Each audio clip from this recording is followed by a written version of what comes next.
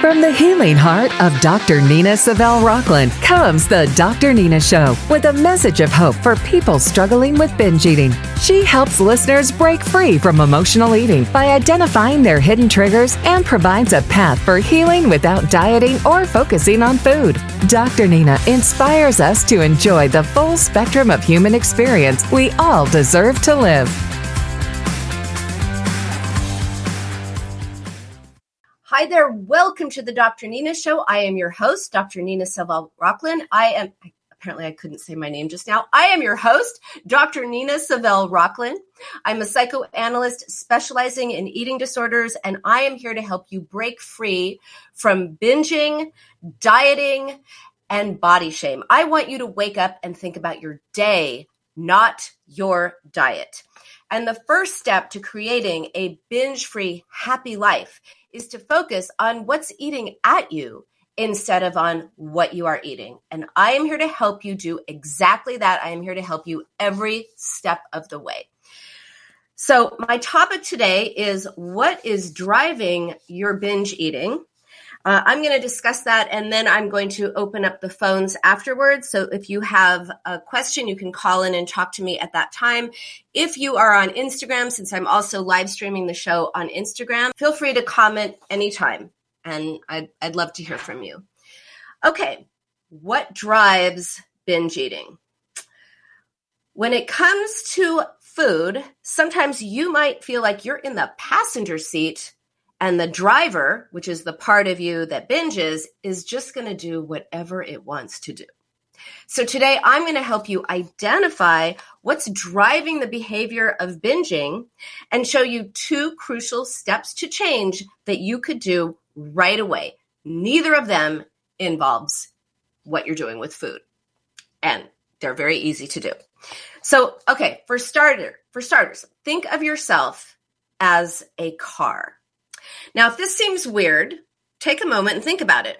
We refer to car bodies, and we take our cars to the body shop for repairs. So as you travel on the proverbial road of life, keep in mind you are not alone. There are three basic parts to all of us. You're driving along with these three different parts: the self, the critic, and the soother supporter.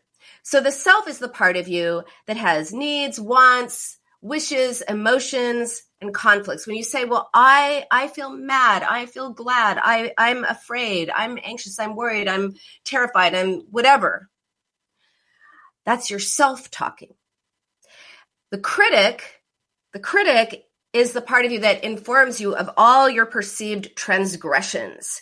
It is relentlessly judgmental. It is critical. It is sometimes just downright nasty. And by the way, if you refer to yourself in the second person, it's usually the critic talking, like when you tell yourself, oh, you have no willpower, you're disgusting. That's the critic talking. The soother supporter is understanding, supportive, kind, soothing. And often that's the part that shows up for other people, but not so much for you. So ask yourself, which of these parts is in the driver's seat of your life? Chances are it's the critic. And when the critic is behind the wheel, it causes a lot of anxiety, it causes a lot of distress, it causes a lot of disharmony, it messes with your self-esteem. It's the worst. And for many people, the critic strikes exactly when you need the most support. So when you feel the worst, instead of soothing and supporting yourself, you attack yourself, criticize yourself. And that leads to turning to food for comfort or distraction. And then the critic is there to judge you again. How could you have eaten that? Oh my God, you failed. And the cycle continues. So if you speak to yourself in a critical way, you're going to feel really bad. And if you don't soothe and support yourself with words, you're going to use food for that purpose because it works even temporarily. So I want to talk about the different types of self-critic that one of them or many of them are going to relate to you, and just give you some food for thought about that. So there are two researchers, Jay Earley and Bonnie Weiss, And they researched self-criticism, and they identified 7 types of inner critic. I'm going to go over them with you. It's pretty interesting. So the first one is the conformist. And this type of inner critic is motivated to make you fit in into whatever standards are prevalent in your family, your culture, or your society. The idea is if you fit in, you're going to be liked, and therefore you're going to be safe from being abandoned or shamed or rejected. And so this type of critic keeps you from being authentic. It keeps you from being your genuine self because it wants you to conform. And therefore the idea is, if you conform, you'll feel good, you'll fit in, everything's going to be great. But at the expense of your authenticity, which of course makes you feel bad. Another kind of critic is the destroyer. The destroyer is the kind of inner critic that makes you feel bad about being you. It attacks your basic sense of self. It destroys your sense of self-worth. It uses shame as a primary way to attack you. And it gives you the idea that you're not worthy of anything good. And this is the most destructive type of inner critic. And it is usually the result of early trauma or deprivation. By the way, let me just take a moment and tell you where this comes from.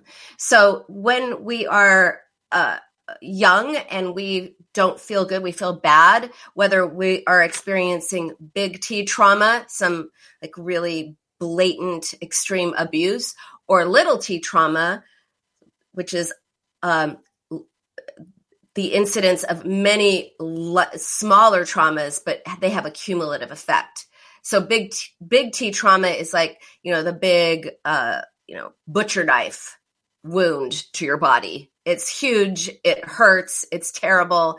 It's a one-time thing though. Little T trauma is like 1,000 small cuts. And believe me, 1,000 small cuts is really, really painful as one stab wound to your body. So whether you're having big T trauma or little T trauma, you're going to feel bad. And kids do not have the wherewithal to say, oh, I feel bad because of my circumstances, and I have really nothing to do with these circumstances. People are choosing to treat me a certain way, or they're just misattuned to me, or they don't know how to speak to me. They don't know how to nurture me. They're treating themselves, they were treated this way. Now they're treating me this way. Kids do not have the wherewithal to say that. Kids say, oh my gosh, what's wrong with me that these adults around me or people around me are treating me badly or misattuned to me? I feel bad. It must be my fault. It must be my fault. If I were to change myself, then I could get the good treatment that I am missing. And this is when you plant the seed of the destroyer type of critic, because then you say, oh, it's a form of hope. Like it's the illusion of hope. Starts with that. If I can just figure out what's wrong with me, what's bad about me, and make myself good, then I can get everyone to treat me the way I want to be treated. The problem is there was never anything wrong with you in the first place. This was all an interpretation, but it becomes a conviction that there is something wrong with you. And therefore, people are going to see it. They're going to discern it in some way. You can't always figure out, well, what is the thing that's so bad about you? You just have this pervasive sense that there's something wrong with you, something unlovable, something unlikable. Maybe you attach that to your weight. Maybe you attach that to other things in your life. But this is how the destroyer is born, essentially. Another type of inner critic is the guilt tripper. This critic is extremely harsh. Well, they all are. I should stop saying that. They're all extremely harsh. It holds you to a very high standard in all areas, and it is unforgiving of any human flaw or mistake. It can't allow you to forgive yourself for any real or perceived transgression. So this critic tries to protect you from making mistakes in the future by constantly reminding you, of past mistakes, but all it does is it makes you overly self-conscious and hypercritical about your words and your actions, and then you can't relax. Often when you have this kind of a critic, in the driver's seat, you are not only having a conversation with someone, you're simultaneously observing yourself and scrutinizing yourself, wondering what kind of mistakes you're going to make, or should you have used that word, or should you have said that, or did you say too much? So you can never really relax, because even if you're talking to others, that critic is watching you and carrying on some dialogue about all the things that you're doing wrong. Eventually, and the point of this is, when you are this self-critical, often we turn to food to get away from our own critical voice. Another kind of critic is the controller. The controller, it's a kind of critic that tries to make sure you control yourself totally, because it's afraid that if you are not controlling yourself really like in a harsh way, that you're going to get totally impulsive. And it uses shame as a way to keep you in line. So since this kind of inner critic has an all or nothing approach, it creates deprivation. So your inner critic might say, well, you can't have ice cream until you weigh this. You can't have that. You're not allowed to have that. Who do you think you are? And then, of course, that sets up deprivation. And what happens with deprivation? We want the very thing that we think we cannot have, and therefore deprivation leads to binging. And then, because it's so all or nothing, it's, well, I already ate the ice cream. I might as well eat the cookies, the pasta, the pizza, everything with a carb that I haven't let myself have. And then it's a binge. Another kind of inner critic is the perfectionist. The perfectionist thinks you have to do everything perfectly. It's either perfect or it's terrible. You can't miss a beat, or your critic will tell you you're a failure. This critic sets the highest standard for anything you do or anything you say, kind of like the controller. And often that standard is impossible to reach or maintain. So the idea behind perfectionism is that if you're perfect, you won't be rejected. If you're perfect, you won't be judged. But since there is no such thing as perfectionism, as perfection in human behavior, it always makes you feel like you're not good enough. Another kind is called the taskmaster. So the taskmaster, also known as the slave driver, this kind of critic is all about working hard, being successful, never missing a beat. This is a critic that wants you to be a human doing and not a human being. It overemphasizes accomplishment over experience. So if you have this kind of critic in your driver's seat, you have an all or nothing view of yourself. You're either working hard or you're feeling lazy. There's no in between. And you're only as good as what you are doing and what you are accomplishing. And therefore, if you're not doing and accomplishing, we have a taskmaster here. Hello. Yes. You're either doing it and then you have to do it perfectly. If you do it better than everyone else, and you have to do it better than the last time you did it. And if you don't, then you feel like you've failed. So that is, it's a really hard way to live with that kind of taskmaster slave driver always telling you how you are not good enough. And then even a lot of times, even when you do well and you accomplish something, it becomes, yeah, okay, I did that. So what? You minimize it. Whatever. Anyone could have done it, or it took me so long to do it, or, somehow minimizing that. And then you go on to the next thing. Beverly, that's your sister. Your sister's a taskmaster to herself or to you, or both. Sometimes people who are taskmasters to themselves are also taskmasters to you. It's not pleasant. All right. And the last one is the underminer. This type of critic attacks your sense of self, and its purpose, as with all of these, is actually to keep you safe. But for this, the underminer, the idea is if you don't take risks, you won't put yourself in a position of being wrong, of being rejected, or experiencing any kind of failure. So it's a saboteur, essentially. If it's almost like the idea is this: well, if you don't step on the rug of happiness, no one can yank it out from underneath you. If you don't actually climb the ladder of success, no one can knock you down. If you don't, I can't even think of the right analogy for this, but if you don't get to a good place, the other shoe is not going to drop. That pesky other shoe that drops, meaning good things are always followed by bad. So this kind of critic keeps you from getting to a place where you feel good so that you won't feel bad afterwards because, oh, good is always followed by bad, says the underminer. It's like if you never enter paradise, you can never be kicked out. So those are the types of inner critic, and there's a lot of overlap, and one or many of them may, saboteur also, right? One or many of them may resonate with you.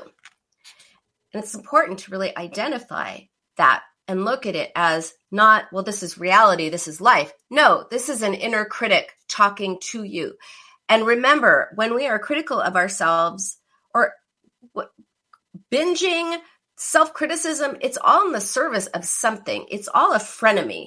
It all does something for you, even though it also ultimately hurts you much more than it helps. Binge eating is a frenemy. It's a friend in that it helps you, it comforts you, it distracts you, it keeps you from, feeling bad things, right? You feel bad about something and you're in the binge zone. You're not feeling that anymore. You're just in that zone. But of course, it also hurts you. It hurts your self-esteem. It hurts your sense of self. Being self-critical does the same thing. The critic thinks it's helping, but it is actually hurting. So here is what to do to challenge that pesky inner critic. Got to kick it out of the driver's seat and put it in, maybe in the passenger seat, maybe in the car behind us. We all need a little bit of self-criticism, emphasize on a little bit to keep us in line, but not like this. This is way too harsh. It just makes you feel bad about you, and then you may end up eating to get away from your own mean, critical voice. So to challenge the inner critic, first, recognize who's actually driving, who is in the driver's seat.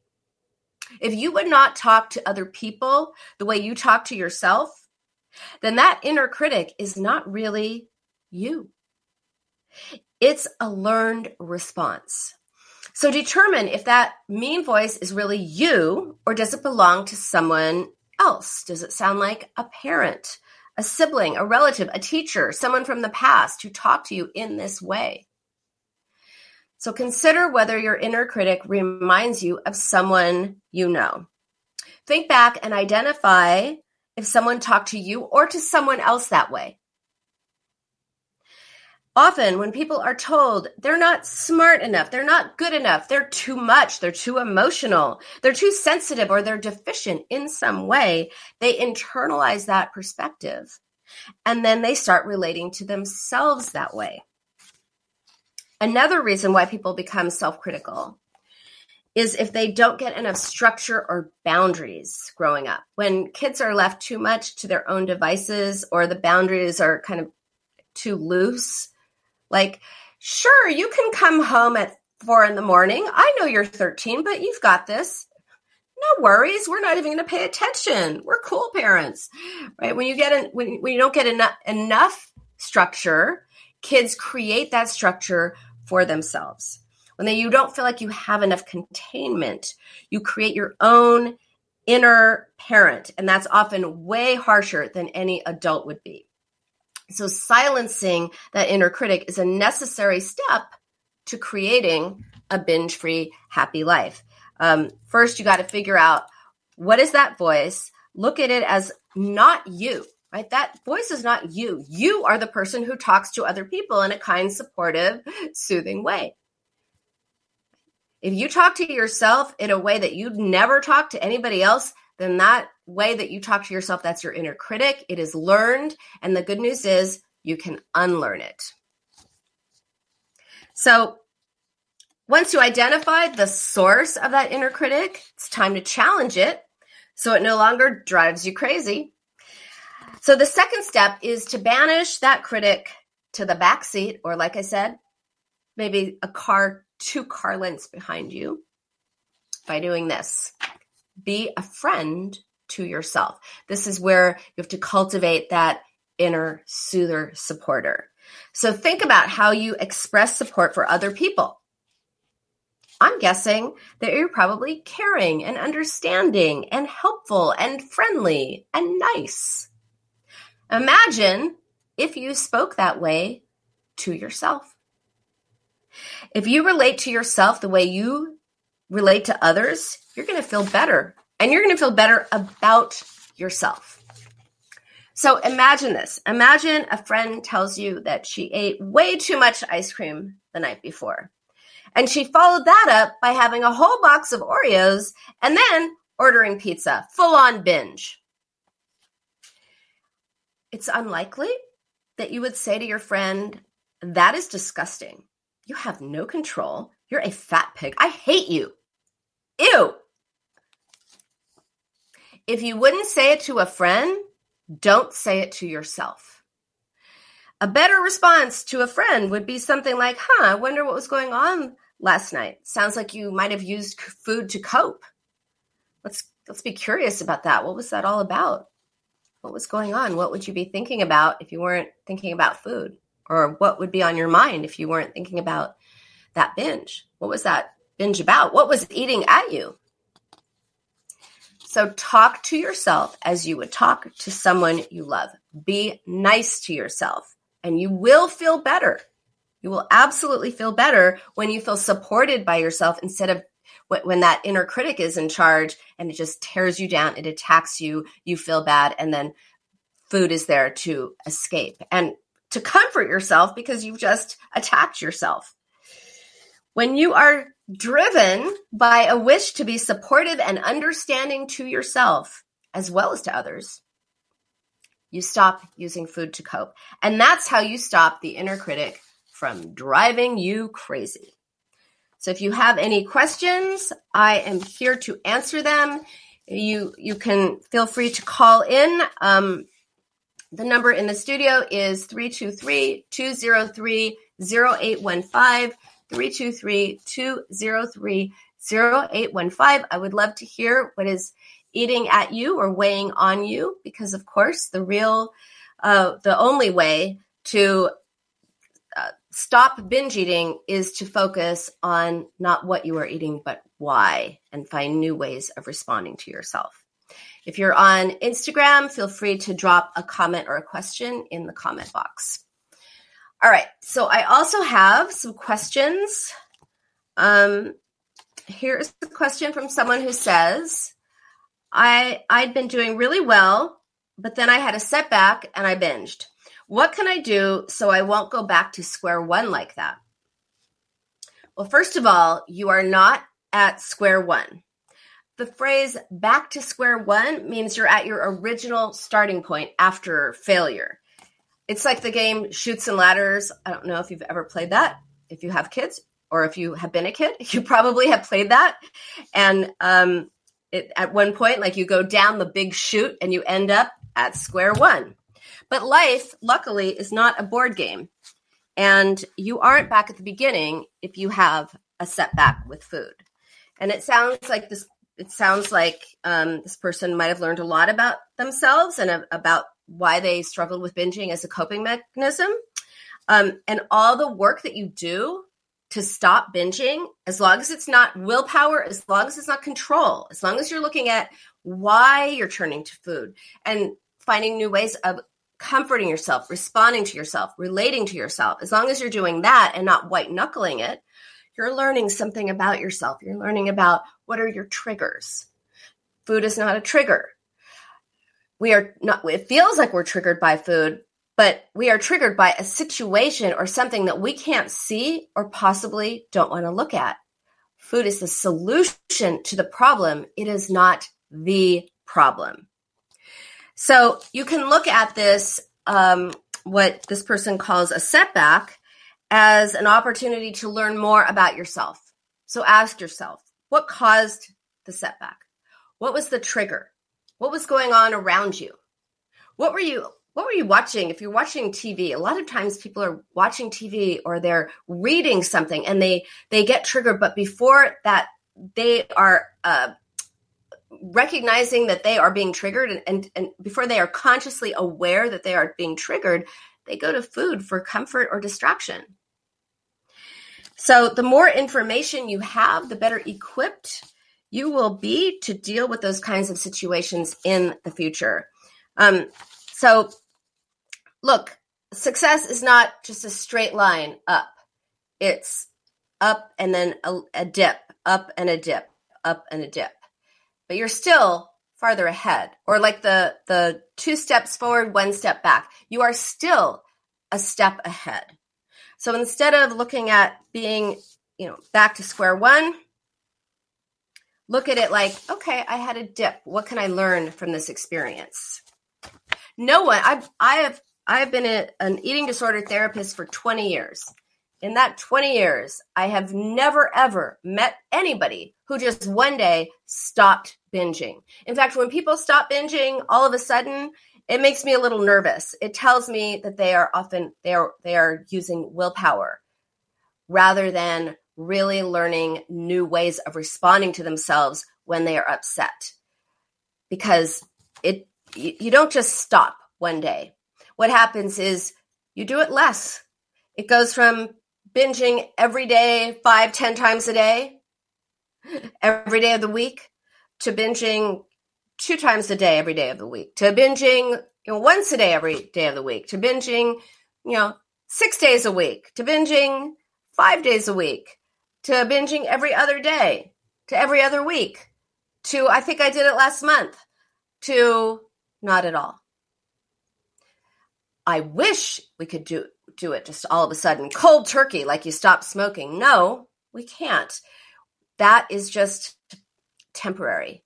Until you learn to identify why you're turning to food and find new ways of responding to yourself, it's going to keep happening.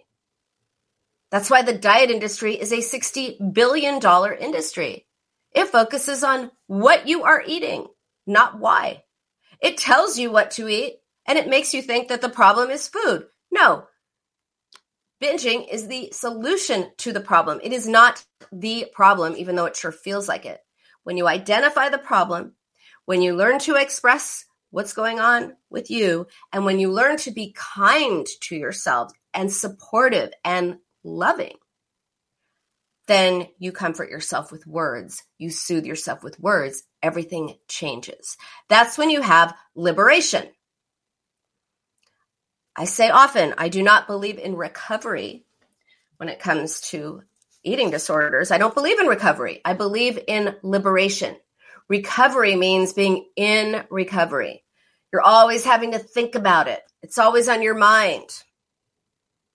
Who wants to live like that? No, you don't want to live like that. Liberation means it was something that you dealt with, and now you fought this battle, this internal battle, and now you've won, and it's done. You're liberated.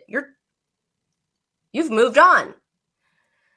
We don't say we're in recovery from depression. We're in recovery from,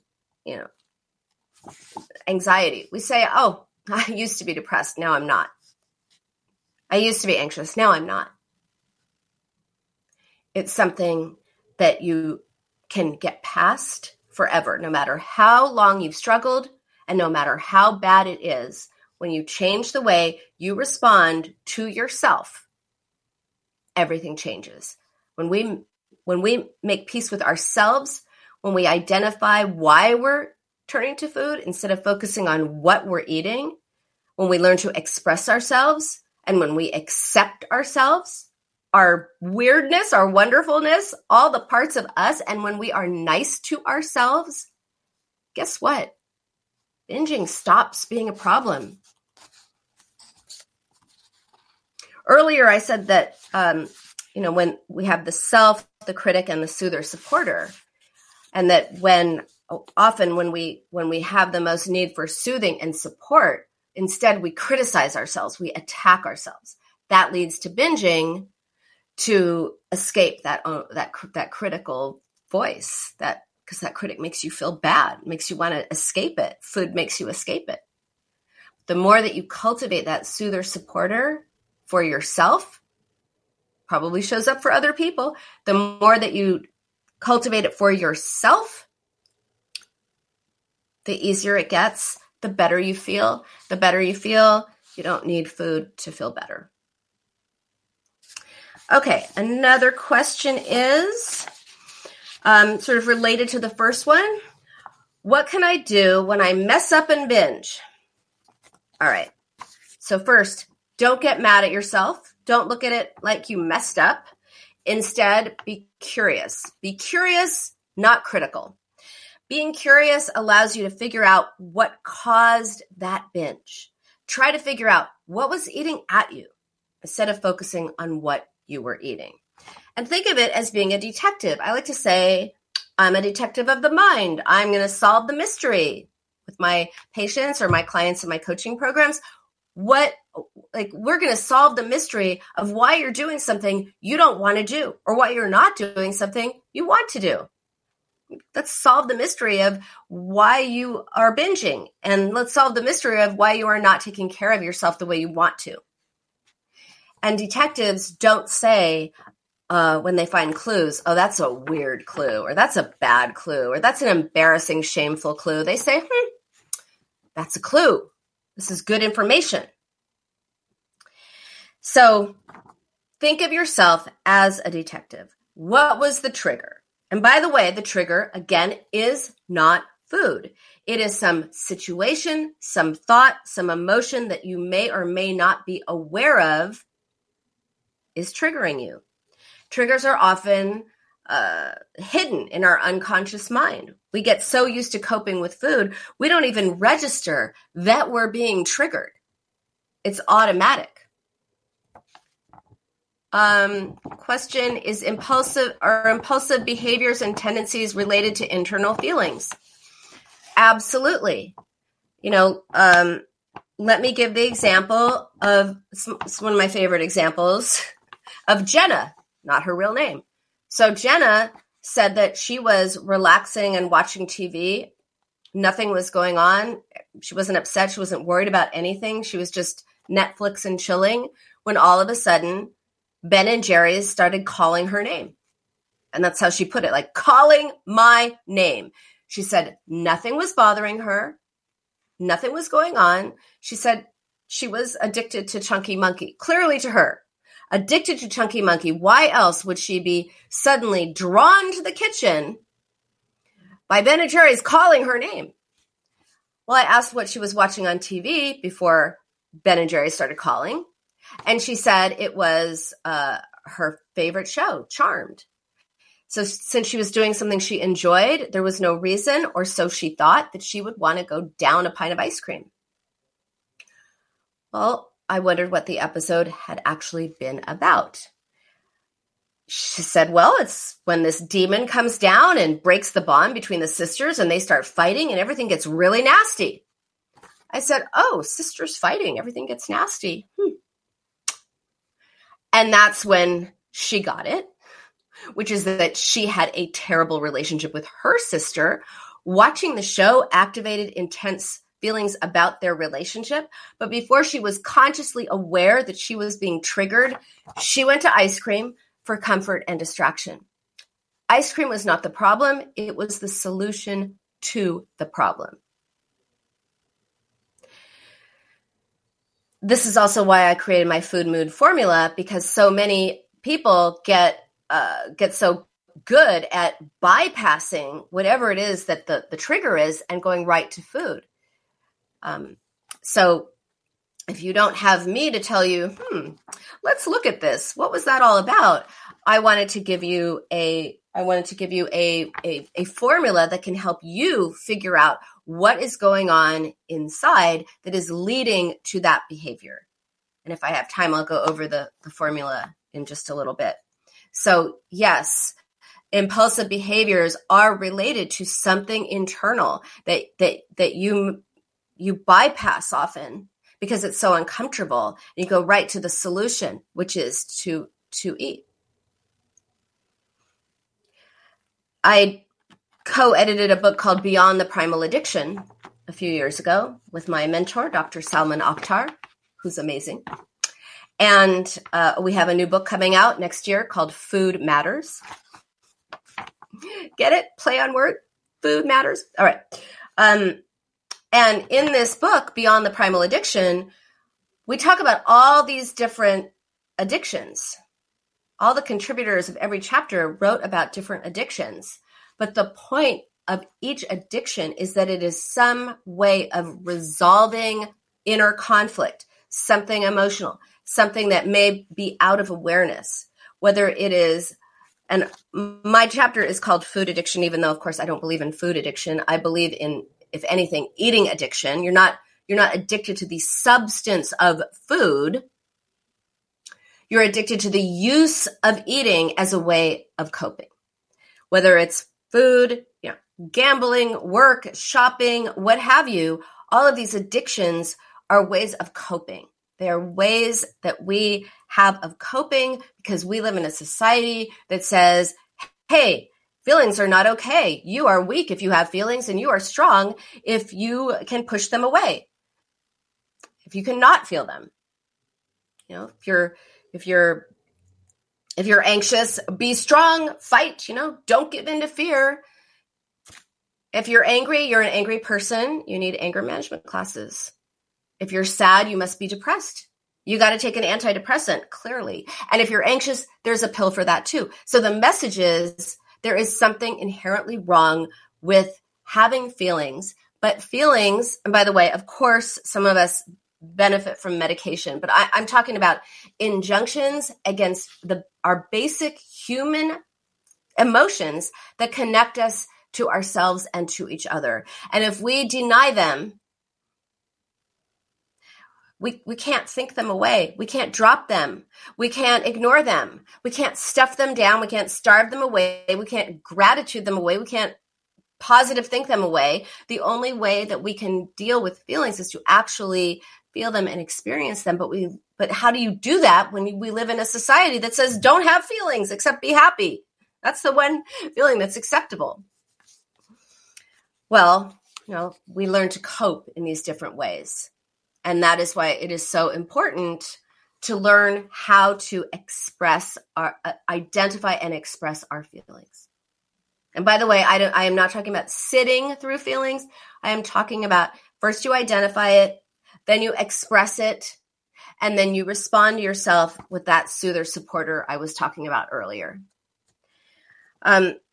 Okay, so we often get so quick and so adept, so good at coping with whatever's going on with food. We don't even know we're getting triggered, but we don't register what the true trigger is. So again, think about what that might have been. Look at your thoughts, your reactions, your emotions, really break down what was happening right before you decided to go to the kitchen or order DoorDash or whatever it is. And then you have to express whatever it is that you're feeling. Journaling, talking to a friend, a therapist, a coach, those are great ways to get emotions out. It's always better to express them out, to get them out of you, than to try to symbolically stuff them down.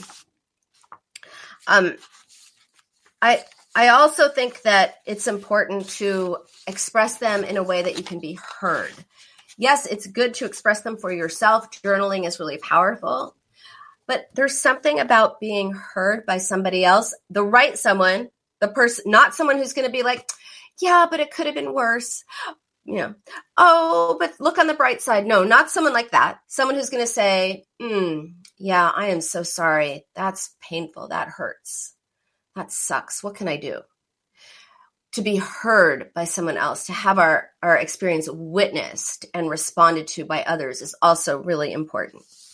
Also, consider if this trigger was deprivation. We always want what we think we can't have. So if you're depriving yourself of certain kinds of foods, you're going to want those foods more. The experience or the anticipation of deprivation just makes us want what we think we can't have. And that's why dieting, which is always restriction in some way, that leads to binging. That's why it's the diet binge cycle. Go on a diet, tell yourself you can't have this or that or this whatever, and then eventually you give in and you eat whatever it is you haven't been allowing yourself to have, and then you think, I already had that, the day is blown, right? Because often there's this black and white thinking, might as well have everything else I can't have, and then it turns into a binge, which is followed by self-recrimination, and then you binge to get away from your own mean voice. Instead, be curious, be a detective. What was going on with me? What was that binge about? Was it something that was going on emotionally? Was it about deprivation of some kind? What was it all about? Be curious. When we're curious, we're more apt to find answers. When we say, what was that about? Our mind wants to give us answers. When we criticize ourselves, our minds just shut down and want to escape the critic. So the answer, by the way, is to stop dieting, to stop restricting. If you know that you can have pizza whenever you want, yes, really, really, really, you can. You are less likely to binge on it. But of course, before you get to that point where you can eat intuitively and you can trust yourself around food, you do have to cultivate a different way of responding to yourself. You have to cultivate a stronger soother supporter. And last, I just want to say to the people who ask these questions and to you who are watching or listening, remember, there is always hope. You learned this way of relating to yourself. You learn this way of relating to the world, to other people, and to food, and you can learn a new way. You really can create a new paradigm and enjoy a binge-free happy life going forward. There really, really is hope. Okay, more questions? These are questions from people who listen to the show, or I should say watch the show. And if you have a question for me, feel free to send me a DM on Instagram or go to my website or find me on social media, dr.nina.psychoanalyst or The Binge Cure. I'm also on TikTok. I'm all over social media. You'll find me and you can ask me a question. So here's a question. How do I know if I just need more control or if it's something more serious? Okay. So we all actually occasionally use food to cope. Occasionally. Maybe not a binge, but maybe you're like, oh, I had a bad day. I'm going to have some ice cream. That's using food to cope. It's not binging. It's a little bit of emotional eating, but it happens to all of us. It's within the realm of normal. It's not ideal, but it's what happens. But when it becomes the main strategy that you use when things are tough, when you can't stop, when you're binging all the time and you can't stop, that's an indication that actually you may have binge eating disorder. And that is a clinically diagnosable eating disorder. By the way, it is the most prevalent eating disorder there is. It is more prevalent than any other eating disorder, more than bulimia and anorexia combined. Many, many, many, many more people have binge eating disorder than have other eating disorders. And many, many people have binge eating disorder and they don't realize they have it. They think they have no control. They think they have no willpower. They think they are food addicts. That's a popular one. But they're wrong. They actually have a clinically diagnosable condition, not mental illness, condition, negative coping strategy that is treatable. Here are some signs that can help you identify if you have binge eating disorder. One is you can't stop thinking about food. You think about food all day. You eat until you're way past feeling full. Sometimes it doesn't matter what you're eating, you just can't stop. And when you run out of things in the refrigerator, you might just eat like dry oatmeal, whatever it is, peanut butter, whatever it is, nothing stops you. And you feel shame and remorse afterwards. You eat much more than you would normally eat, and in a short period of time, and afterwards you hate yourself. You feel so much shame. You feel so much guilt, so much self-recrimination. And oh, is that inner critic loud in your head? So remember, binge eating disorder is a way of coping. It is not a food addiction. It is not about willpower. It is not about control. It is not really even about food. It's treatable, which means when you treat the real problem, which is why you're eating, instead of what you are eating, you stop binge eating for good. Okay. I have just a few more minutes. I'm going to answer one more question. This person says, I think my husband is binging in secret, but I am confused. I thought this only happened to women. Well, guess what? Guys struggle with food, weight, and body image too. I once talked to someone who asked me if his eating problems were a result of his feelings, his thoughts and his feelings. I said, yeah, that's a big part of it. And he said, well, I'm a dude. I don't have feelings. So, well, yeah, dude, you do. You do have feelings because you are human. Dude, you're human, and humans have feelings. And those feelings need your attention, not your condemnation. Guys get a lot of messages that it's not okay to have feelings, except maybe anger. They're told boys don't cry. And the reality is we all cry. We all get sad. We all feel mad, sad, happy, afraid, anxious, whatever. The range of feelings, lonely, we all have feelings. That's what makes us human. And when we allow ourselves the full range of our emotions, those feelings go away. The way that we get through feelings, the way we make feelings go away is to actually feel them. And then we don't use food to cope. So whatever your gender, male, female, non-binary, your emotions need your attention.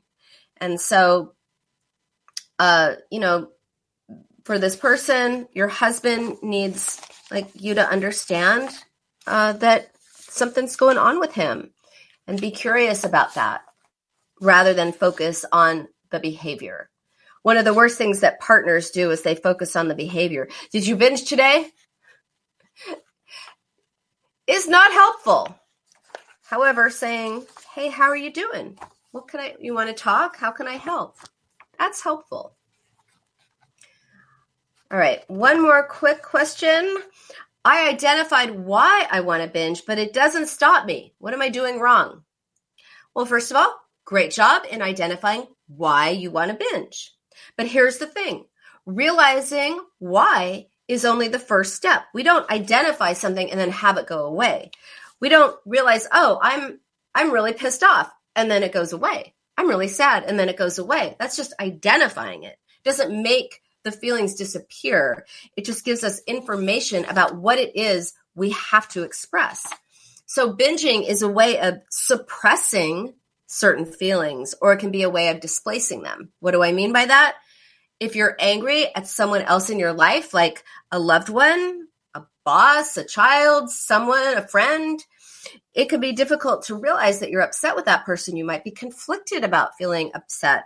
And instead, you might eat to suppress those feelings And then you end up getting mad at yourself instead. So the emotions that really belong to, whoever it is in your life that you're actually mad at get boomerang back on you. And now you're mad at yourself for what you ate and what you weigh and all the things, instead of allowing yourself to realize you actually were just upset at another person, and you could process that, and you don't even have to talk to that person about it. You got to just recognize you felt something, then you respond to yourself, and, it means you validate, acknowledge, reassure yourself. That is how you make emotions go away. You identify them, and then you express them, and then you respond to yourself. That's the key. You don't sit in them. You can't ignore them. You can't do all the things. You especially can't positive think them away. That's so dismissive. That's how you deal with feelings. And when you do that, you stop binging. So that's my show for today. Thank you so much for joining me on the Dr. Nina Show. You can also listen later on Apple Podcasts or wherever you get your podcasts. And if you would like a deeper dive into some of the things that I talked about today, please get my book. It is The Binge Cure, 7 Steps to Outsmart Emotional Eating. It is available on Amazon in all formats, including audiobook, and I read it to you. So check it out. Bye for now. Have a good week.